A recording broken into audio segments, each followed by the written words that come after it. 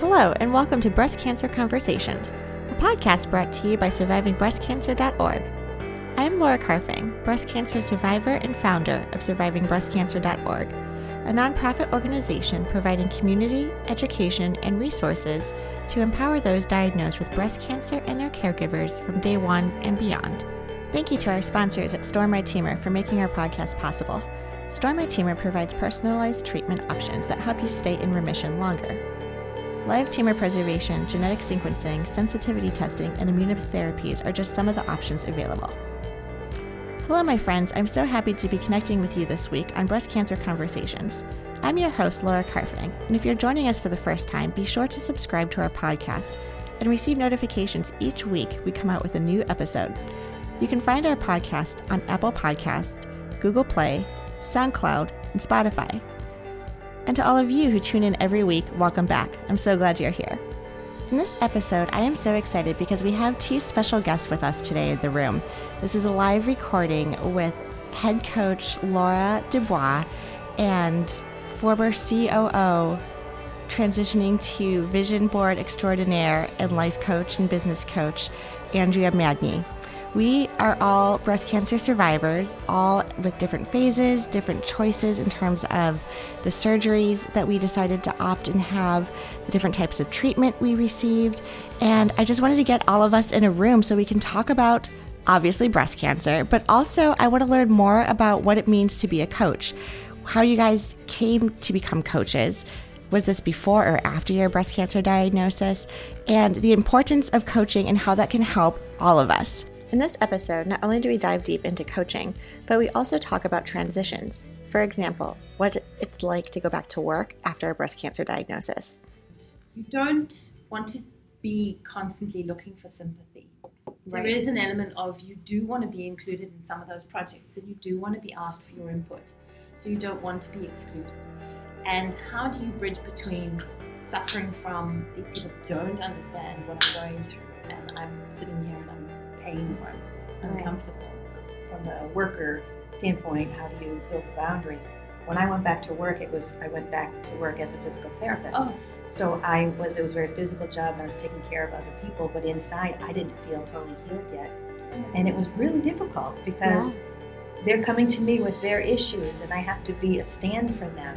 And at the same time, I was crumbling and I had to hold it together. It was very, very difficult. About halfway through the podcast, you will have a special meditation provided by head coach Laura. And stay tuned to the very end because we're going to talk about the various surgeries we had, from a lumpectomy to double mastectomy and reconstruction with implants, and a mastectomy and reconstruction with the DIEP flap option. Welcome to the conversation. So welcome, ladies. Hi. How are you? Welcome to Breast Cancer Conversations. This is our podcast where we literally once a week have amazing conversations about absolutely everything and anything related to breast cancer. And we bring on guests to talk about anything from their own survivor stories to, best 10 tips I wish I knew before I went through chemotherapy or surgery. We bring in women who want to talk about health and nutrition and have an expertise in that particular background. We've actually had a couple of radiologists, psychologists, and oncologists on the show as well to provide that medical background. We get a lot of questions too of can you debunk these myths, or what really happens when we get a call back?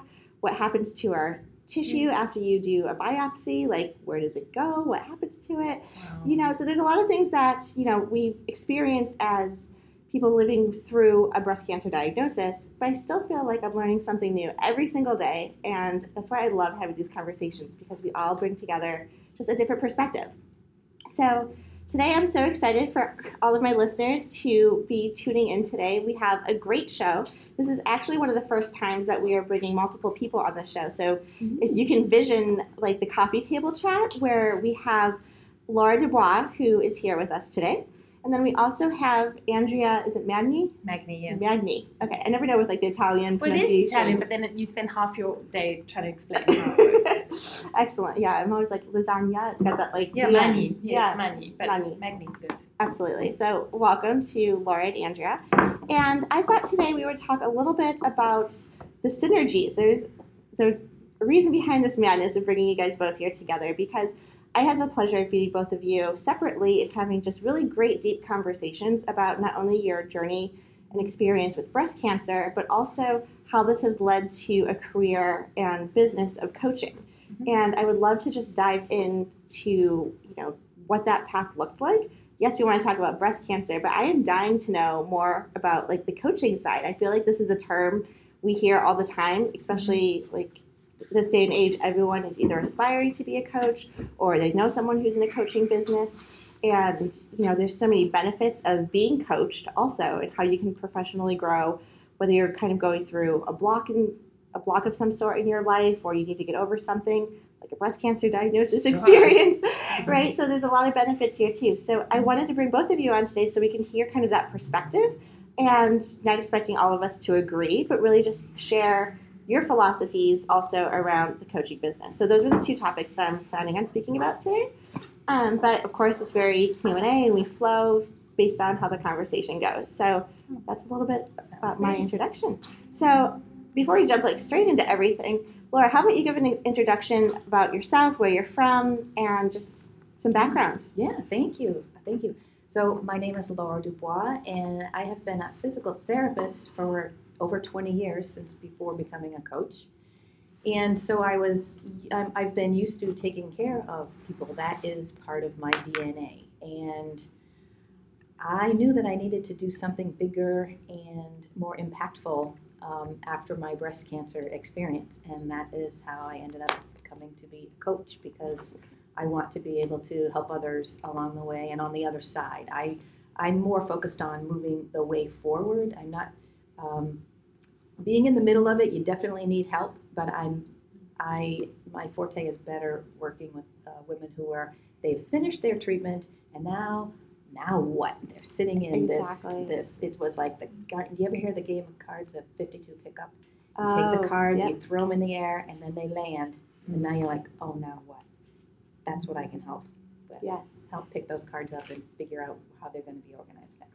Awesome. I love that. And I think there's some synergies there, too, as you and I were talking about the work that we're doing at Surviving Breast Cancer, where there's so many great nonprofits out there to help during active treatment, financial resources, rides to and from radiation sessions, housekeeping, camps and daycare for children, et cetera. But there's not a lot afterwards, right, where you're done with your active treatment and you're supposed to assimilate back into those traditional roles, back at your job, et cetera. But something has changed, and that becomes quite daunting.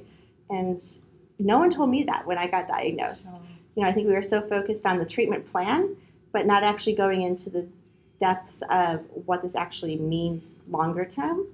Not that I would have been ready to hear that or handle that at the time, so I'm sure there's a reason they don't bring it up.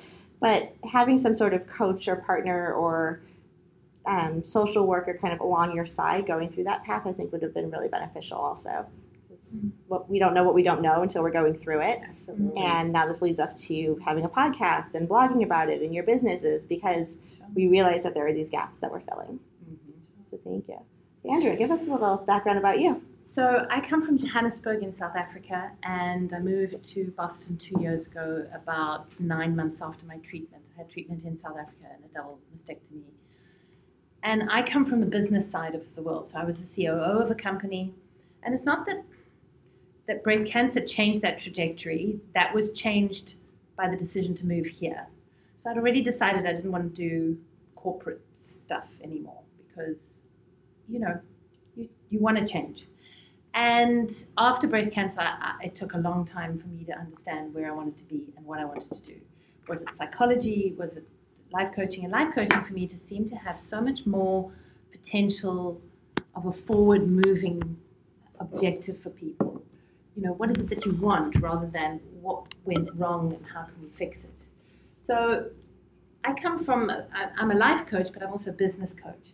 And I think what you were just saying, so often we have our treatment, and some of us we don't feel sick before breast cancer is found, right? So day one, you're fine.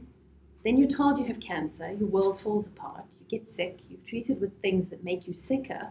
And once you've had your treatment, your body is no longer what it was before, but everyone is expecting you to go back to normal. Right. And even yourself, you're so quick to say, when will I be able to do this? When will I be able to do that again? And there's a need for us to have a gentleness and an approach to how do we get from the one place to the next. And I understand, and I agree with you. I think in the middle of all of that, there is a lot of support that helps you. But once those cards fall, oh my word, then you start to realize what the new normal is or isn't or will be and how to tackle it. And my sort of speciality would be around how to do that with work in mind, because very seldom breast cancer survivors can't work afterwards. You have to go back to work in most cases. And how do you do that? How do you do that with the brokenness that you feel, plus you want to make money for your family, so you still want to be contributing. So so that's pretty much, I'm blending the life coaching, my breast cancer experience, but also my business experience. Sure. Yeah, there's a lot of transitions we have to navigate that it can feel very lonely and very daunting. I remember going back to work the first time, and all of my colleagues were phenomenal. Like, I had flowers at my desk, and everyone was so excited to see me. I had a little cute, like, pixie cut going on at the time because my hair was growing back, and it was wonderful for about 5 minutes. And then all the work was like, okay, you're back, thank you. This is like everything you missed, and dive right back into it. And you've had your time off, so sure, you're fine now, right? And that, I think, tended to be so overwhelming because you're still fatigued, you're still managing what we refer to as like that PTSD of a life-threatening disease. There's the aftermath in my case where I'm still on hormonal therapies for the next 10 years, but it doesn't look like I'm sick, right? Like, your hair's back, you're going to work, you're going through the day-to-day, and all of a sudden you're just like putting on like the strong grown-up, like, and that incongruency is so jarring within yourself, because on the outside you look put together and functioning, and but on the inside it's just a big swirling mess, and you're trying to keep it together on the outside, but on the inside you're just, oh my goodness. So coaching is so helpful because of that. You know, you're held when you're in treatment. You are held so lovingly by your care team, and then it comes to an end where, okay, you're done your treatment, and then they let go of the hand, and you can feel very alone, like you said. So it's important to be able to connect, whether it's with a coach or with a group of women, such as via survivingbreastcancer.org, to be able to share what's going on after that, because there's so much more healing going on after the treatment, and that's what I discovered, and that was the biggest shock of the whole thing for me. Yes.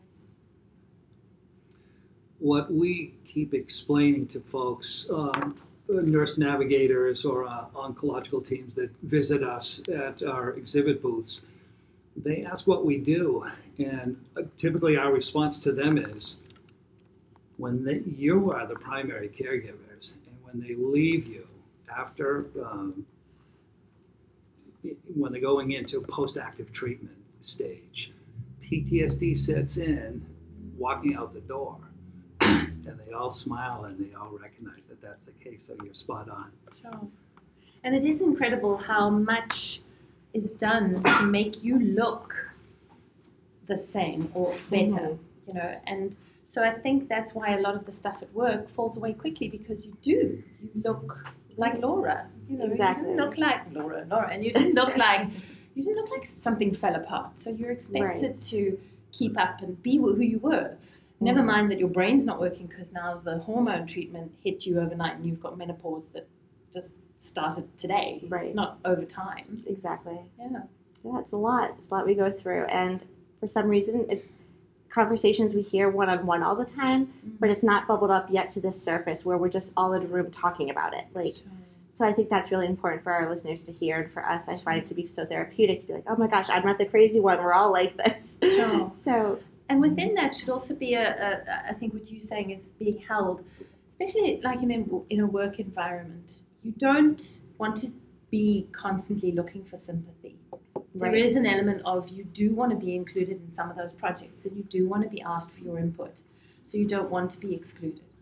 And how do you bridge between suffering from these people don't understand what I'm going through, and I'm sitting here and I'm in pain or I'm uncomfortable, and actually being productive?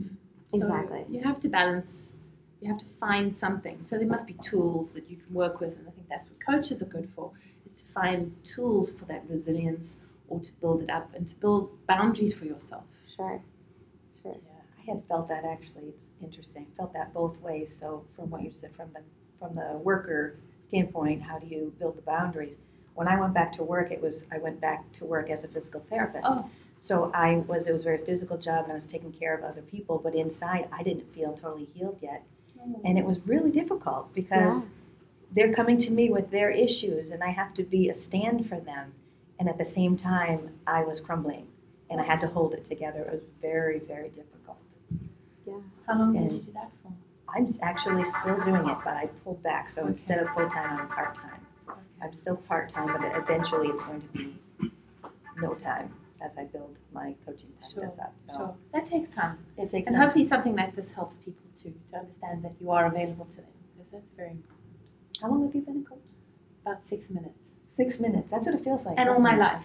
Yeah. So it's like a Yes. weird yin and Right. yang, right? This is not, you go through the course and you're given labels for things that you go, oh crap, I've done that all my life. You've probably done that all your life Well, I too. was coaching all my career as a PT. It's just a Sure. slight little shift.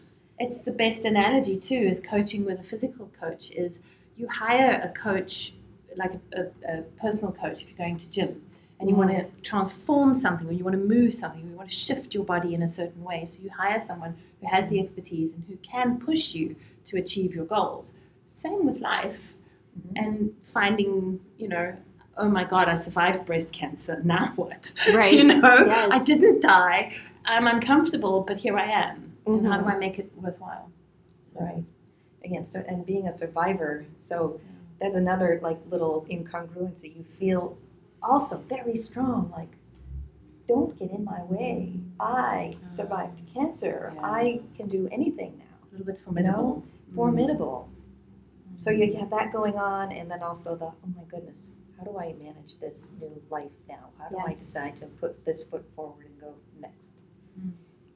So tell me more about this transition from your diagnosis going back to PT, and when did you decide, Laura, that you wanted to go into coaching? When I went back to work full-time, actually it was full-time. I went back initially full-time, and I had been back for about 6 weeks, and I was struggling with the fatigue, my brain wasn't, the synapses just weren't the Sure. same Yes. anymore. I And even think sometimes it's recovery from the anesthetic too. yeah, and I had major surgery, and it just took a long time, and I was very fatigued. And this is kind of a long story, prior to being diagnosed with breast cancer, I was actually working with a career coach because I was trying to decide what was my next career move. So I was already kind of looking at other things. I knew I wanted to still be in a people helping capacity. And then breast cancer came. And it kind of derailed and put everything off to the side. Didn't think anything about it. And then when I went back to work and was feeling the fatigue, and I was thinking, how can I take the best care of these people when I'm not even my best myself? Sure. So I knew I needed to do something for myself. So I enrolled in a coaching program, Okay. and I got coached. And it profoundly changed my world. And then I decided, well, I need to be a coach Yes. because I can make that switch. And so that's how it came about. Amazing. Excellent. So kind of realizing that you needed a change and you needed a coach to help you kind of get to that next phase. And then because it's such a positive experience, you're now giving back and helping others. One of the things I love to do is I volunteer at the Dana-Farber Cancer Institute here in Boston in their mentor program. So right now I have 3 women who I privately mentor. Okay. I don't even think they know I'm a coach. I don't talk about that. It's not about that. Right. And then once a month we get together, the whole group, for speakers and dinner. I think I've told you about that before, but that really speaks to me. That's the give back. And if anyone wants to speak with me as a coach, then that's there too. But I don't talk about that. Sure. Yeah. Sure. Yeah. And that's healing in its own way for you too. It is. Being able to help others. It is.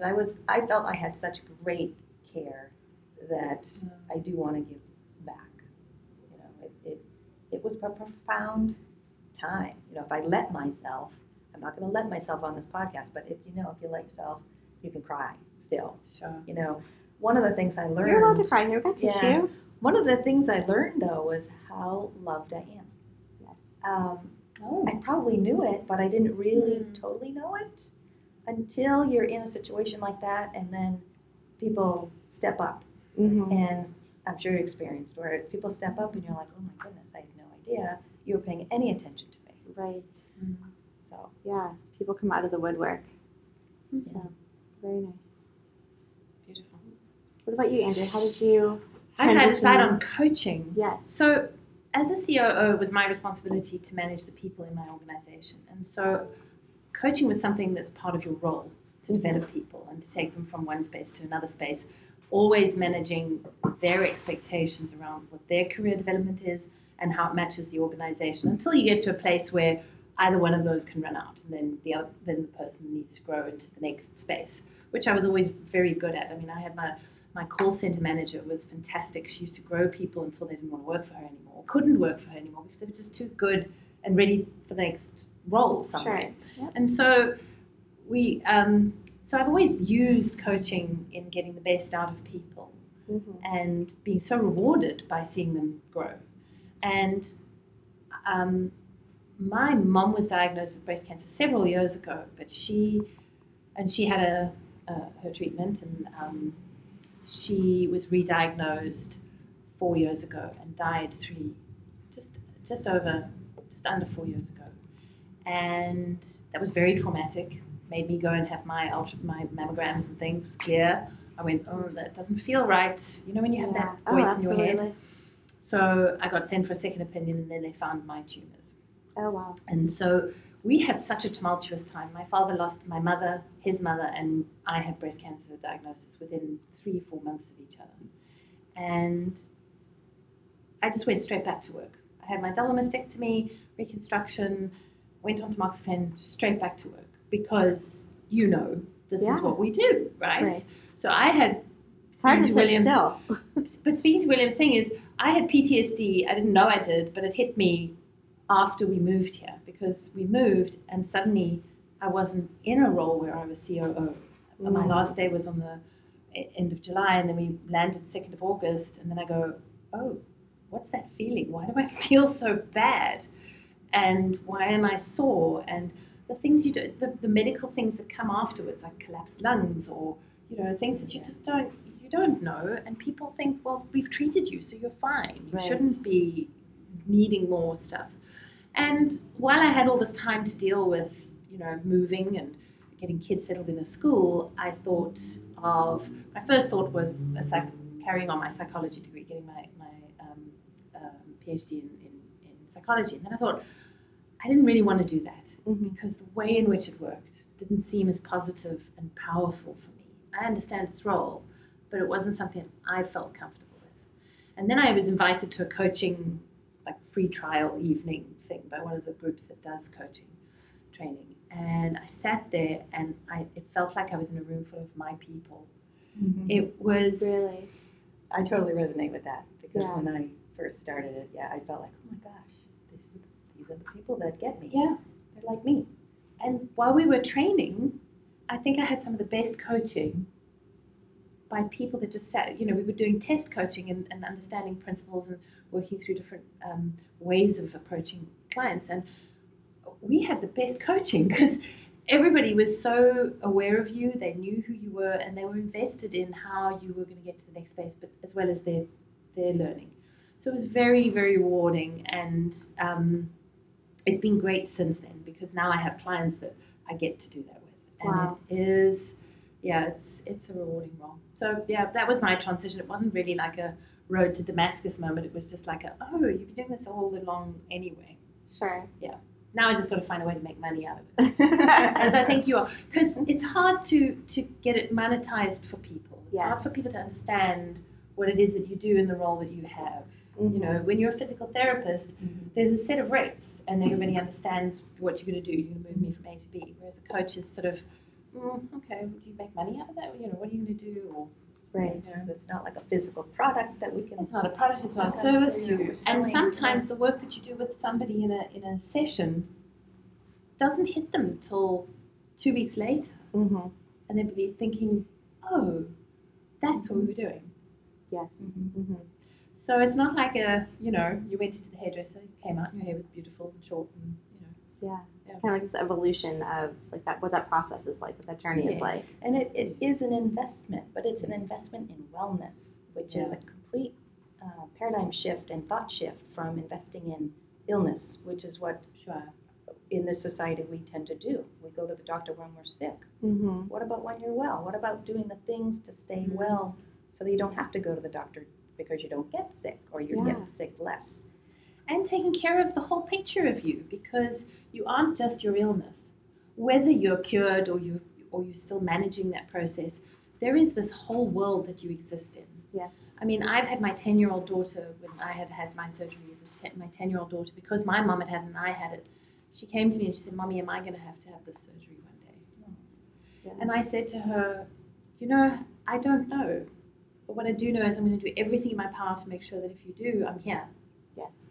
And so this world isn't just this person who went through the illness. It's everything around it. It's your financial planning, because I'm sure that becomes a big priority. Yes.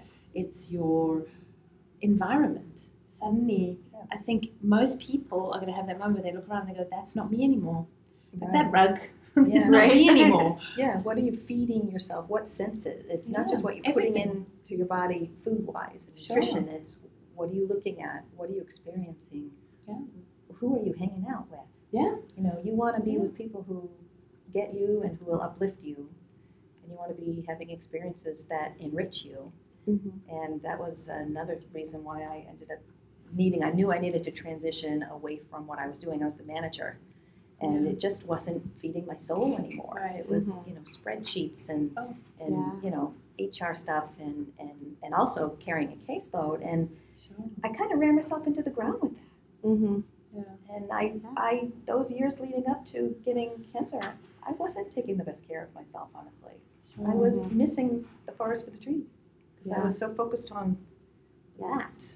I had a friend of mine who told me this long before I had my cancer, and I completely understand it now. He said, "We all have two lives, and the second starts the moment you realize you only have the one." Oh, I like that. And so this is what happens, and like a president in his second term can be way more radical, right? So we're in our second term, and we can imagine a life that is full, that is whole, that is powerful, that is everything you want, right? And that's what coaching does. It's saying, what do you want, and let's get you there, right? First, you want to test, is that really what you want? Because sometimes people, can be unsure, but really helping them get there. Yeah. That sounds like the title for this podcast. Which is that? What do you want? No. No. The Starting your life. Second life. Yes. Second life. Yes. And then finding out what's making you tick. What's your motivation? Because sometimes that can take a couple of sessions to find out exactly what's motivating someone. They may say, "Oh, I want to lose 10 pounds," but really, what is it? Why do you want to lose 10 pounds? What's that going to do Is it for around you? health, or is it around do you want to look good in the dress, or is it? Yeah. Usually there's a deeper meaning, deeper reason why someone. It's not about that. It's like it's a symptom of it. It's a symptom, exactly. But that's how it's expressed. So that's what we hear as coaches. We hear that surface stuff, and it's our job is to gently and with trust and time to uncover the stuff that's covering it up, so that we get to the root cause of what do you really want? Why do you want it? What's going to motivate you to keep on doing what you need to do to get it? Mm-hmm. To keep you on track, because it's so easy to start to try and do something, and then you're really great guns at it for 4 weeks or whatever, and then I don't want to do it anymore. Right. Well, was your reason compelling enough? Right. Yeah. So do you extrapolate this through like a series of questions and like just digging deeper and when you have these coaching sessions with people, or how do you, what's the magic that happens? I'm very curious. You guys That's the magic. That's the magic. Oh. Curiosity. Okay.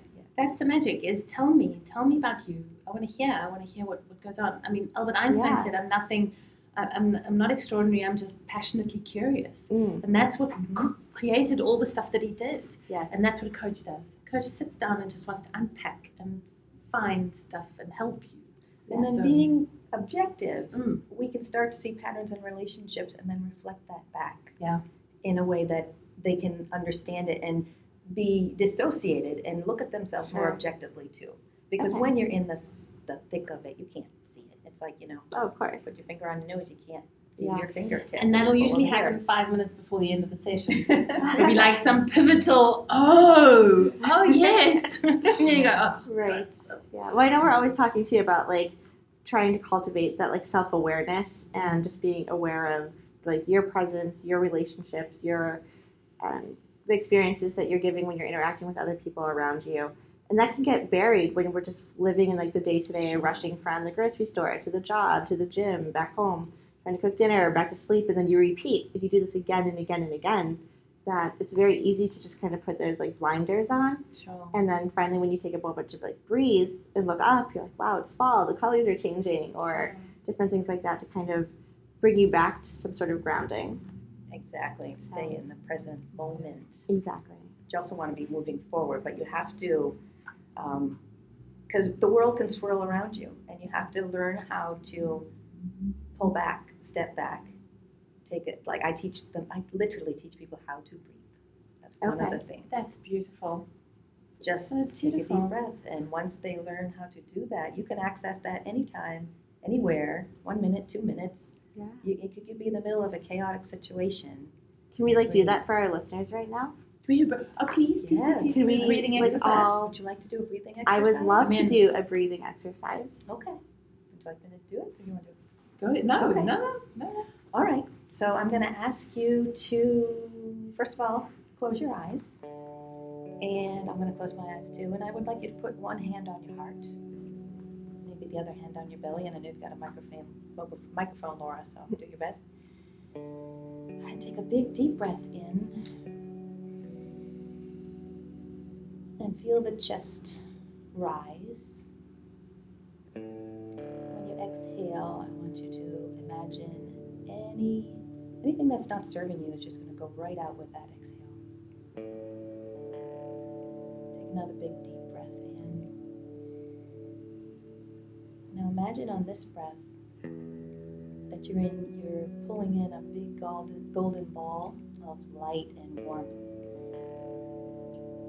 And it's going to go to every cell in your body, and especially anything that is bothering you, anything that is tight, tense, pain. Take another big deep breath in and let that flow there. Our bodies are very intuitive and it knows what it needs. And let that melt away. With every exhale, you just let your shoulders drop. And just get present to the moment and imagine you're in a bubble. It's just you and your thoughts, and maybe even no thoughts. That's sometimes the beauty too. We don't have to think. And if you feel a thought bubbling up, just acknowledge it and say, oh, okay, there you are, thought. I'm gonna clear my mind again. Big deep breath in. And hold it at the top.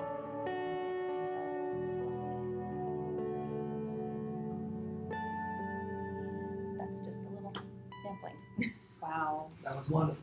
Thank you so much for sharing that with us. Like the immediate 5 or 6 breaths and just calming calms you right down. completely. You know, Herbert Benson, famous doctor who wrote the relaxation response. He was from Boston, Okay. with the Beth Israel group, I think. And so when you can tune into that and allow yourself to relax, your blood pressure will go down, endorphin levels can go up. I mean, all that good sciencey stuff, it just feels so good. So one of the things I do in my practice is sometimes I will take one whole session and lead someone through a visualization and tape record it. Yes. And then they get to keep it. And then they can listen to it whenever they need to. Oh, that's wonderful. Yeah, I think there's so much too where even just being able to fill up your lungs to capacity, we don't even know how to breathe right, where we take a lot of these short breaths and we just are busy. I know breathing happens kind of subconsciously to us, but to intentionally take that deep breath and utilize the capacity of your lungs and filling it up and, exhaling.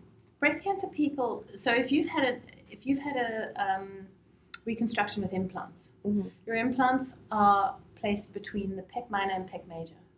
Your chest capacity to open up and breathe is now inhibited by up to 20%. Mm. So breathing becomes very different. So if you had asthma before, I had asthma before, but I was a high functioning asthmatic because it didn't really bother me. Now I have impaired lung functioning because of the implants. Some of the 10 things you don't know before you have all these things. So now I have to learn, I have to do breathing exercises. I mean, I actually, when you said, see yourself in a bubble, I actually felt like I was going to float away. It was quite beautiful. So I think that around this, the self-care, we often think of self-care as being, the woman's magazine version of self-care. There's some hairdos and some nails and things. But self-care truly is self-aware people rarely do harm in the world or in their world, right? Whether it's on a small level or a big level. And if you are breathing, you're taking better care of yourself. If you're nourishing your body and your soul, you're taking better care of yourself. And that self-care stuff's very, very important. 100%. Yeah. I was at the doctor's recently. Back in August, I had terrible allergies and I had a cold that just was not going away. And I have to commend myself. I haven't freaked out too much thinking there was recurrence, but occasionally this cold just was not going away. And I had my colleagues finally were like, you have to go to the doctors. I'm not sure if it's bronchitis or something is going on because the Claritin and all the allergy medicines were not working. And so I go, and again, I think this is also another thing that the doctors don't tell you or prepare you for. So I go see my primary care. It has nothing to do with my oncological team. I see my regular practitioner, explain my symptoms, and she was like, oh, okay, well, let's go just get a chest x-ray just to make sure that there's no fluid, because they want to rule out pneumonia and make sure that there's no fluid in the lungs. So I'm like, sure, no problem, we can do a chest x-ray. Well, I get a call back the next day, and they want to bring me back because they had some concerns about the chest x-ray. And I'm like, I'm familiar. That's all you're waiting for, right? Yeah. Confirmation. Absolutely. Here we go. And, I think we are sometimes accustomed to now at mammography or other types of tests of getting the call back. But this was allergies and cold and a chest x-ray. My mind wasn't even thinking, cancer. So I started freaking out. I'm like, why? What was wrong? What did you see? Why do we need to do this again? And, I love how diligent the doctors can be. But it's still in the back of our mind, can we ever just go back to the doctors and have a routine checkup with routine results without having to be tested because we're high risk for so many other complications? Sure. Luckily, apparently, I have so much scar tissue, the x-ray couldn't see through a lot, so they just wanted to take more images. So, knock on wood, it wasn't too alarming, but they have my chart. They should have taken more images.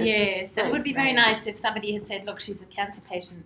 Let's reassure her when we phone her that it's not a big deal, even though, normally you can't say. Exactly, yeah. So that was just an interesting, hiccup of, gosh, we have so much going on, and I wanted to relate this back to the lungs with this breathing exercise because they actually gave me one of those, blow tubes. There's, a little blue ball, and you have to inhale, and the ball goes up. Spirometer.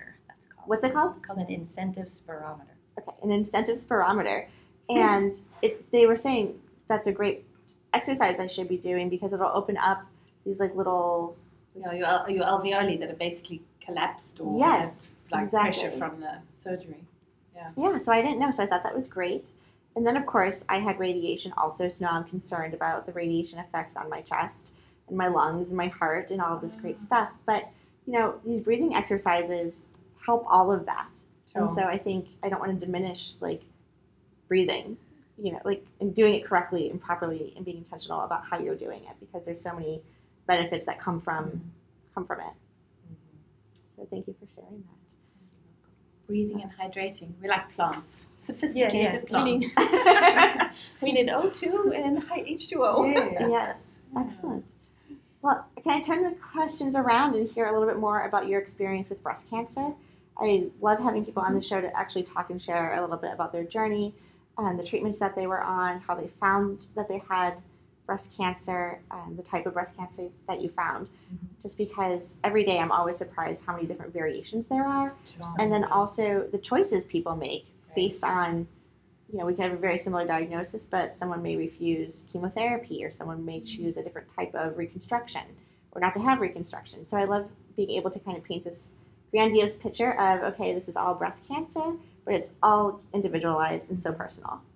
It so is. Yeah. So I was diagnosed from a routine mammogram. I had just turned 50, and I was still on vacation. It was the end of the summer of 2016, and I went in for my routine mammogram. And, accustomed to go in and get your mammogram, change, okay, see you later. And I think, okay, I'm going to get a little skinny envelope thin envelope in the mail in a few days. But this time was different. It was, after I was dressed, the tech asked me to undress again. Oh boy. And asked, please, we need some more images. And she was acting really strange, and I thought, oh, it must be because wasn't even cluing in. I thought it was, oh, she feels bad because she didn't take good images of me. And I thought that she felt embarrassed because she didn't do it. She's embarrassed because she didn't do a good job. So I'm like, oh, yeah, sure. Very agreeable. Go get more images. But then the radiologist came. Wow. The actual radiologist, she was on site, and she had read them on site on the spot and came and talked to me. And she told me what she saw, and I was just in utter shock. Wow. And It's amazing how in a second your life In a changes. second. That's why going to the doctor is so scary. Yes. Because it's routine and there's nothing wrong, and you just go and that any minute now, like a routine, your life changes like this. Yeah. And I don't think I knew that. It's your second life. And that's when your second life starts. That's when your second life starts. It wasn't confirmed, though, for 3 weeks. Oh. So Oh my that was gosh. an agonizing 3 weeks. How did you cope?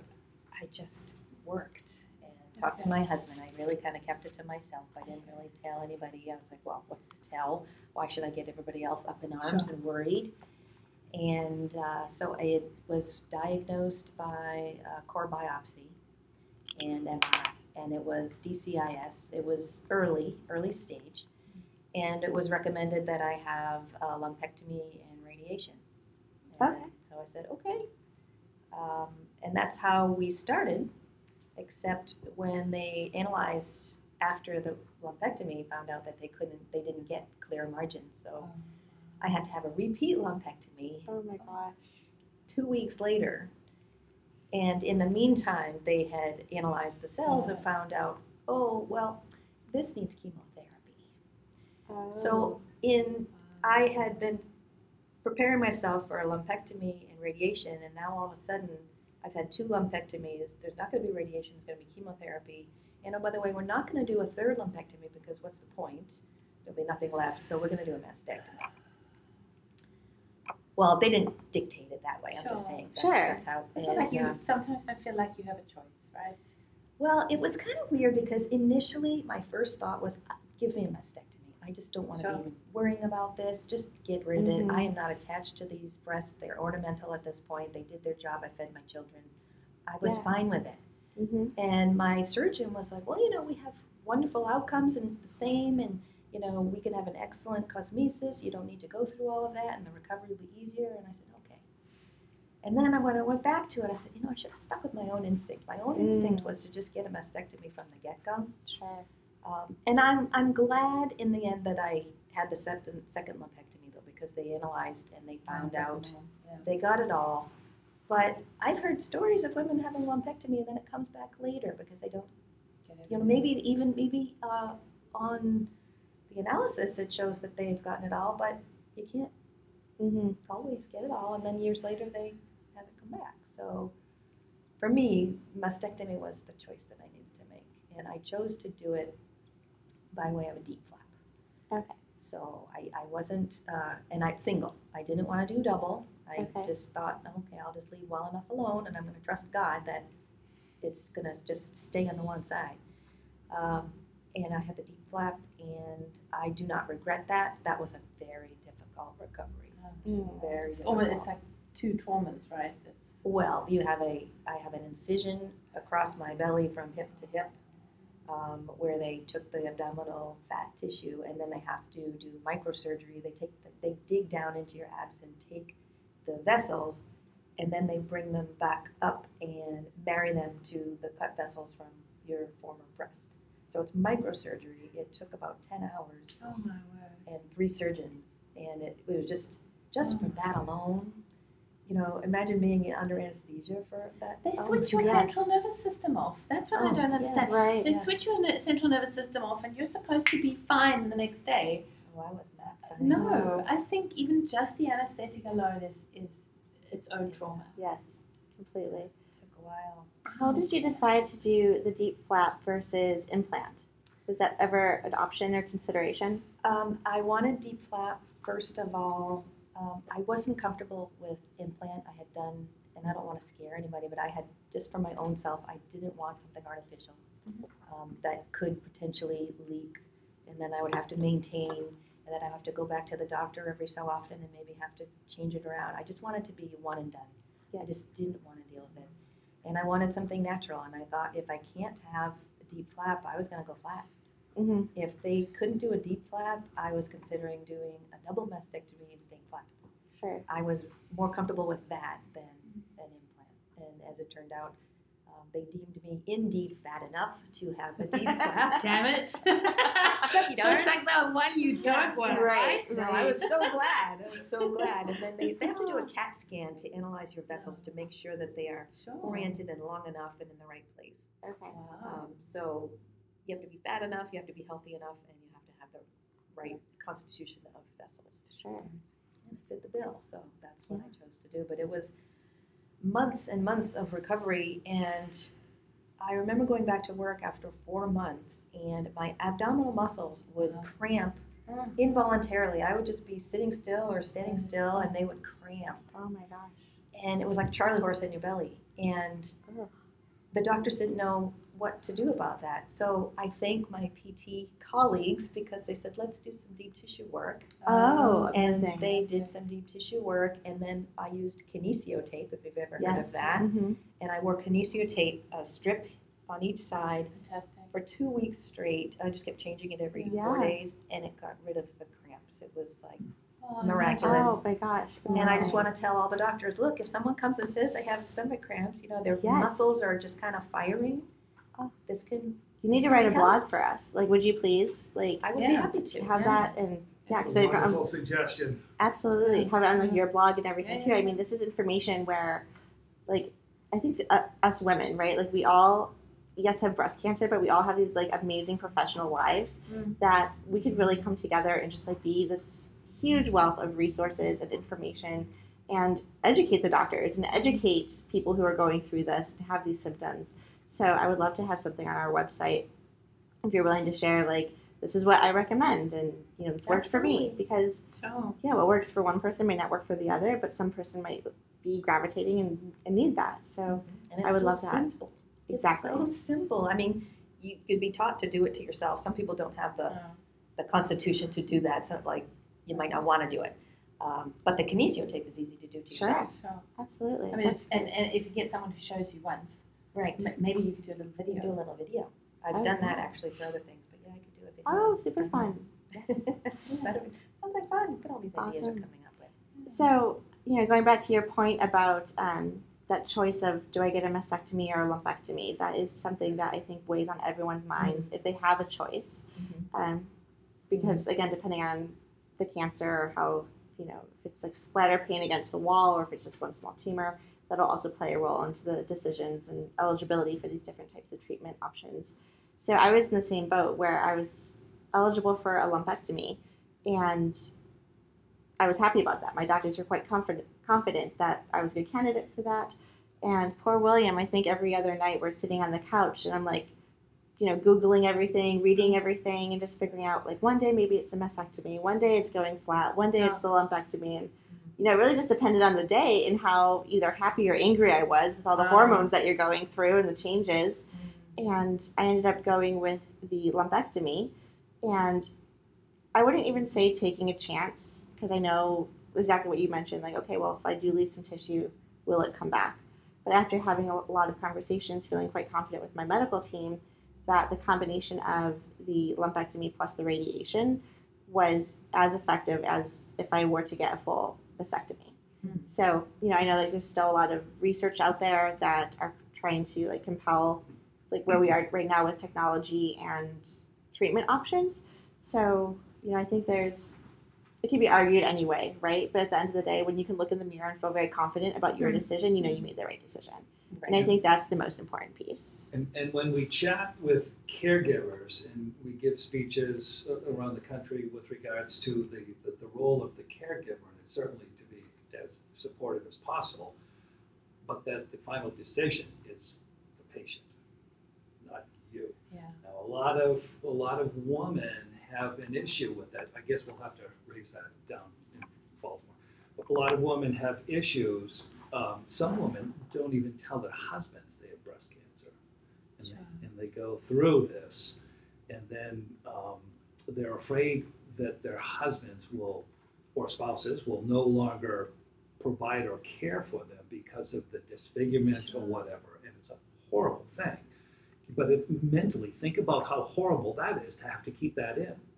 So It's a very lonely disease. it is. Every decision you make ultimately is nobody else's. Right. Your doctor can influence you, your caregiver, your spouse, somebody can help you with decisions and things, but ultimately you make that decision. Mm-hmm. Like you say, you have to be able to look at yourself in the mirror and go, actually, I think I made the right decision. Yes. Yes. And I was so scared to look, like when I woke up the next morning from surgery, like, did I want to peek and see what happened? Did I not want to peek under the gauze? I had 3 different drains also, 2 for each, or 1 for each side, plus 1 for the full node dissection that I had. And I'm a very squeamish person, but I just remember like needing to be brave. And like the first time I had to like drain the tubes and like measure the blood and all of this like science project stuff. William was there, my mom was in town, and my mom was like, do you want me to come in the bathroom with you? And I'm like, no, I need to do this by myself. I need to confront whatever is under this slowly and kind of see, like, I can just remember that experience, like those emotions and that, like, peeling off of the surgical bras and taking a look. And then also the positive side that I had these drains literally hanging out. Mm-hmm. And I was like, but they don't hurt, right? Like, I think my mind was getting so nervous. But I'm like, nope, it goes into my side, and it's gross, but I'm okay. So I'm like, I'm okay. I can do this. Check the other one. You're like, okay. And really just coming to terms with, like, we're going to be fine, right? It's new to us. We've never done this before. Doctors do it all the time. And, we got to clean it, make sure we don't get infections, but like, we're going to be fine. And I think that was really empowering for me, and to do this lonely journey by myself to, come to terms with it when I was ready to slowly peel off the surgical bra. Yeah. So. It is a lonely disease. Now, I personally didn't even occur to me to try and reach out to speak with other women when I was in the thick of it. Really? I didn't know about the resources that were available. I just didn't know. I thought I was just going to, I was lucky. I had my husband and my children, and I have 4 sisters and 2 brothers, and I had a lot of family support. Yeah. So I was very supported, but it wasn't until later that I discovered all the social groups and the online groups, and I was like, wow, where was I? But I guess I have to realize they're there. I just wasn't ready for it. Oh, absolutely. So and also, you don't want 50 million opinions on what Right. you should be doing. Yes. Right. Yeah. Everyone Everyone has the 3 that you did have were hard enough to filter down. Yeah. Right? Yeah. So. And one more question I have for you too, Laura, is so you mentioned, I don't know if you know like the science or more information about this, but you mentioned after they did the surgery and studied your pathology of your tumor, it was decided then at that point that you did need chemotherapy. Yeah. Do you know what it was or the characteristics of the tumor that now I do not changed? know. Okay. I do not know. That's a great question, and I've never known the answer to that because Okay. I never asked it, and I'm like a science-based We're person, but amazingly trustful. Yeah. I was able to just like no, I just didn't. Sure. Yeah, that's a great question. I can probably find out, but Yeah. I don't know. Yeah, because I know too, some people are eligible for like this Oncotype DX test where, and I don't know the science behind it either. I was not eligible for this test because my cancer spread into my lymph nodes. So the moment that it spread into my lymph nodes, I needed chemotherapy. That was like a no-brainer. But for some people, if it's an early stage type of cancer and your tumor is a certain size and does not have, has not advanced into the lymph nodes, there's this Oncotype DX test that people can do. And I'm actually working on a blog for this, so I'm doing like a little bit of research on this type of test. So it's anywhere, there's a scale between, I'm assuming it starts at 0, I'm not really sure the first number, Sure. like 0 to 30 or 0 to 35, there's some sort of range. And whatever, when they test your tumor, if you come back, I want to say below 20, there's some number. Again, who's ever listening to this, please take this with a grain of salt right now because I don't have all of the facts. But there is a number that if you're below a certain number, you do not need chemotherapy. And then if you're either in this gray area or above, Right. they recommend chemotherapy because that information increases the likelihood of the cancer coming back. And so I think there's some sort of like Oncotype score. I had that screening on You my did? Yeah, but I Okay. don't remember the numbers, and mine was well within the range that said I didn't need. Yes. I think Exactly. part of the reason, it's all coming back to me now, that they said I was a candidate for chemotherapy was because it had microinvasion. There was invasion. Oh. It wasn't in. I didn't have just a tumor. Yeah. It was like you said Oh, before, yes. the paint splatter on the wall. Yes. That's what I had, multiple teeny weeny things all over the place, and Wanna they make sure couldn't they be got all of sure. Yeah. So that was why it was recommended, and I took it as an insurance policy. Absolutely. I said I'm going to take Sure. it because I have 2 children to raise. Sure. 100%. And I don't think had to anybody's take- decision here was Yeah. low risk. Right. Or, or sort of saying let's be conservative. Right? No, we were like as aggressive as possible. I'm different from both of you. When I've worked in the breast cancer charity community for 20 years. Yes. And my mother, when she was diagnosed, I got her in with everybody that I knew that could help her. When I was diagnosed, it was straight. There was no negotiation. It was what is the maximum that I can do. Mm. My kids were 10 and 11, and I just know that there are enough people that I've known over 20 years who have had it come back from treating conservatively, or like just enough for me to go 10 years from now, if it comes back, I want to be able to say, okay, so I threw everything at this. Mm-hmm. What are we going to do now? Rather than me being sitting and going, oh, I wish I'd done something different. I made a very bold decision, and that was, but my mom had it. I don't have any genetic predispositions to it. I don't have BRCA. Mm-hmm. She's estrogen positive. Mine's estrogen positive. I just decided that was me. Yeah. And I have implants. I call these the 2.0s. The 2.0s have, version 2.0, they have way more fun than the 1.0s. They wear bikinis. Oh, yes. They just, I love because, and that's one of the things that cues into, you say, your passions and who you are. I reframe everything. Mm-hmm. When you talked about this is just another sort of version of your breasts, right? Mhm. That was me. That was why they became the 2.0s. They've been every size possible, as I've been every size possible. Sure. When I had babies, they were, interesting. Breastfeeding, I felt like Pamela Anderson. There was a whole, the relationship I had with them was, okay, Mm-hmm. they're going to be different. I mean, yeah, they don't feel the same. They're not, as sensitive, I guess. Sure. But you build stuff into it. You build your world around the fact that, okay, it's just going to be a little bit different. And you have such a positive attitude about that, which I think is so inspiring to hear Yeah. because it's so easy to kind of want to fall back to like the pre-cancer you and do Sure. all of these comparisons. And like, I love the fact that you're embracing them and like, oh, and they wear bikinis. Like, it's not I wear bikinis, but they have bikinis. And Oh, yeah. like, they're so personified. You wrote an excellent blog that we were able to Mhm. share on our newsletter and on our website as well. So Yeah. for anyone listening, you should check out our survivor stories at survivingbreastcancer.org. And Andrea has her whole experience with breast cancer Yeah. written there too. And it's a fun read because it's this Yeah. lighthearted, life goes on. And everybody's different. When my Yes. mom went through breast cancer, like your first 3 weeks, was my mom's whole treatment. No one was allowed to know. Mm. Not a soul was allowed to know. Not when she had it first, and not when it returned.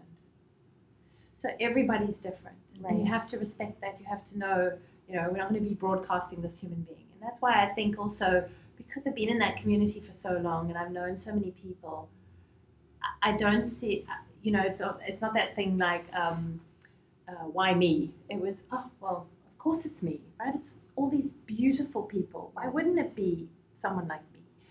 And teach people and show people as much as you can. That's how I want to do this. Mm-hmm. Doesn't mean that's going to be everybody else's. Somebody else Right. might want to retreat into that and go, let me deal with it. I'm bruised. Absolutely. One of the things I did, even though I wasn't connecting with other women, I was blogging about it. I Oh. blogged through the entire chemotherapy experience and then up until the deep flap surgery. And I was just sharing it with friends and family. It wasn't like Yeah. a big public Yeah, blog or sure. anything. But a few of my lady friends and family shared that with other women that they worked with and who were experiencing breast cancer, or then they started calling me. Can so and so call you? She just got Sure. diagnosed, and Absolutely. I was like, wow.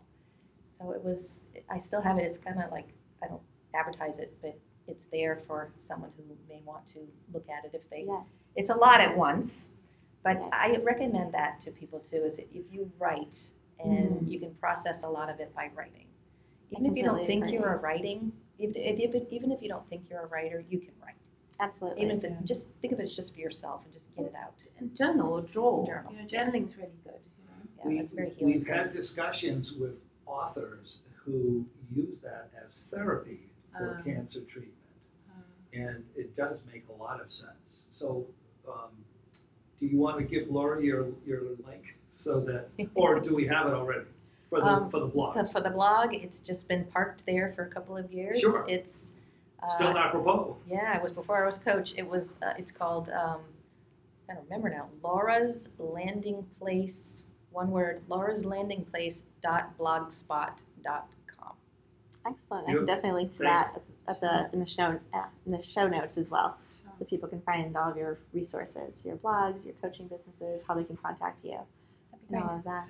One of the nice, I ran a half marathon. I mean, you running like full marathons because I don't you're know. more insane than me. The chemo made me do it. That's just like what I say. Is that what it?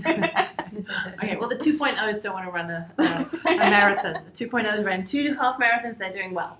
And I ran one, and one of the nicest things I did was I knew how long I was going to be running for, and I had a headset because I didn't run with people. I don't know crazy people, that kind of crazy. Right. So I ran on my own, and halfway through my playlist, when you're going to sort of struggle maybe just a little, I set up and cued all the female musicians who have had breast cancer, and how and that was such a motivational thing to hear these brilliant women Wow. from different genres, different types of music, singing in my ear and kind of going, come on, we'll be great with idea. you while you do all of this. So there are so many different ways of pushing through something or getting to do something. And listening to other women and hearing their stories, or even just hearing how they've survived it. Like most of these musicians sang these songs after they were treated. So it's like, you know what? Yeah, I'm not just laying down. Right. Yeah, there's a lot of great perspective that comes when you're on the other side. That, it's up to us to share that for people who are coming through. Yeah. Well, I think you're making it a lot easier for the women who are following you, because this sharing of the story and the experience can be incredibly inspirational for someone who is just feeling all of that agita as they matriculate into the process. So I think it's incredible. It gives me the most amount of pleasure, and we know 60,000 breast cancer survivors, and it's an incredible feeling to capture their story and put it out there. And out of all of our blogs and podcasts and survivor story requests, only one person has said no, that they didn't want to share it. And I said, that's yours. That's okay. We are a low stress operation. Yeah. We don't want to impact you in a negative way. So Absolutely. thank you. We're here for when people want to be here, and we'll always be here. And when it's their time and they feel comfortable and they want to, we'll be here for them. So, like what you said, and I think it comes from your own experience, because you didn't feel like there was anybody on that side of it. So in your coaching, you're coaching people that are the sort of when the what did you say the deck of cards was, the 52 pickups. So that's also when you picked it up. That's when you realized, oh, there's a community and there are people that can help me. And so it's very good that you're actually doing this, mirroring it, because it's you. So how are you guys doing now? Like, you're smiling, you have your coaching businesses, like... I'm still in the bubble. Yeah. I'm Good breathing exercise, like, we're ready to like get over the hump of the week. Yeah, So- loving life. I'm blessed. I just was offered and accepted a coaching position with Health Coach Institute. So I'm now actually Oh my gosh. coaching students who are becoming health coaches. Congratulations. So that's exciting for me, as well as, developing my own. Yes. It's a lovely blend of what you've been your whole life, right? Exactly. Yeah. I love that. And how can our listeners find your coaching? I am at Laura, what is it? Wait a minute. headcoachlaura.com. Okay. One word, Head Coach Laura, HEAD. And that stands for Health, Energy, and Direction. So I got my little hat on. Yeah, I love your I hat. wanted to Yes. ask you because I thought head coach. I Yeah. knew there was going to be something. Excellent. I just And got Angela? it. Laura's going to be cross with me because I still don't have a website. Oh, you need a developer. I need a Okay. developer. Yeah, because I do website design, I think, as we I know. mentioned. I know. And so we're gonna. That's why I need you. we'll right? talk, We'll absolutely. But I think I don't know if my contact details are on your site. They are. My telephone yes. number, my email address, and things. Exactly. So on our website, we have a coaching page, and yeah. it needs a little bit of updating, but absolutely. So anyone who's going to survivingbreastcancer.org, under resources, we have a list of coaches. And just send me an email and we can have a phone conversation around where you are and what it is that you think you where do you want to be. exactly. Right. Yeah. I need to figure that out, don't we all? But yeah, so I'm just discovering also like secret hidden talents that now that I'm launching this nonprofit, getting experience with like website design, building out our blogs, building out all of the search engine optimization to really You're a dynamo. put Can I everything. just say this? You are a dynamo. Oh, I thank am. you. The So second in awe. life makes my second life look silly. I can't believe how much you have done. You're and all developed. awesome. Because you and I Thank were you. on similar paths timing-wise, Yes. and I just look at how far you've come, Oh. and what you've done, and how much great you're doing in the world, and how many women you have impacted Thank and you. continue to impact. It's just amazing. Thank you. I've got to stop you there. I hear, as her caregiver, I hear it an awful lot. I'm not doing enough. I'm just not impacting enough people. I said, oh yes, you are. Wow. And so we get a lot of feedback from folks, and especially when we're live with people or we're doing a meet and greet or whatever, and that reinforcement is humongous for her. So thank you. Thank you. I appreciate that. But it literally is like using this morning as an example. Like, I'm excited to jump out of bed at like 4 o'clock in the morning and like do the emails and follow up with people and work on a newsletter or do a little bit of editing on the podcast before going to work. So it's when you feel that passionate about something, it just brings you joy. And so It that's brings you joy and it drives you. completely. Yeah, it's a gift to be able to find that in life, that you feel so passionate about that, Mhm. that you don't even have to think about it. It's like, yep, up, this is what I'm This doing. is what we're doing. And you feel aligned, and at the same time, you're helping so many people. Yeah. Thank you. Well, this was so much fun. I thank you both so much for like taking the time out of your busy schedules to share your stories about breast cancer, your experiences as coaches, walking us through breathing and meditation exercises, and what just great value that our listeners can experience from this. So thank you both for taking the time to speak with us on Breast Cancer Conversations. My pleasure. Yes. And thank you, everyone, for listening to our show. I would like to acknowledge that all of the information on our podcast are from personal experiences and are not a substitute for professional medical advice. You should always contact your medical care team. If you're looking for specific topics or would like to be a guest on our show, please feel free to reach out to me. My email is laura@survivingbreastcancer.org. Until next time, keep on thriving.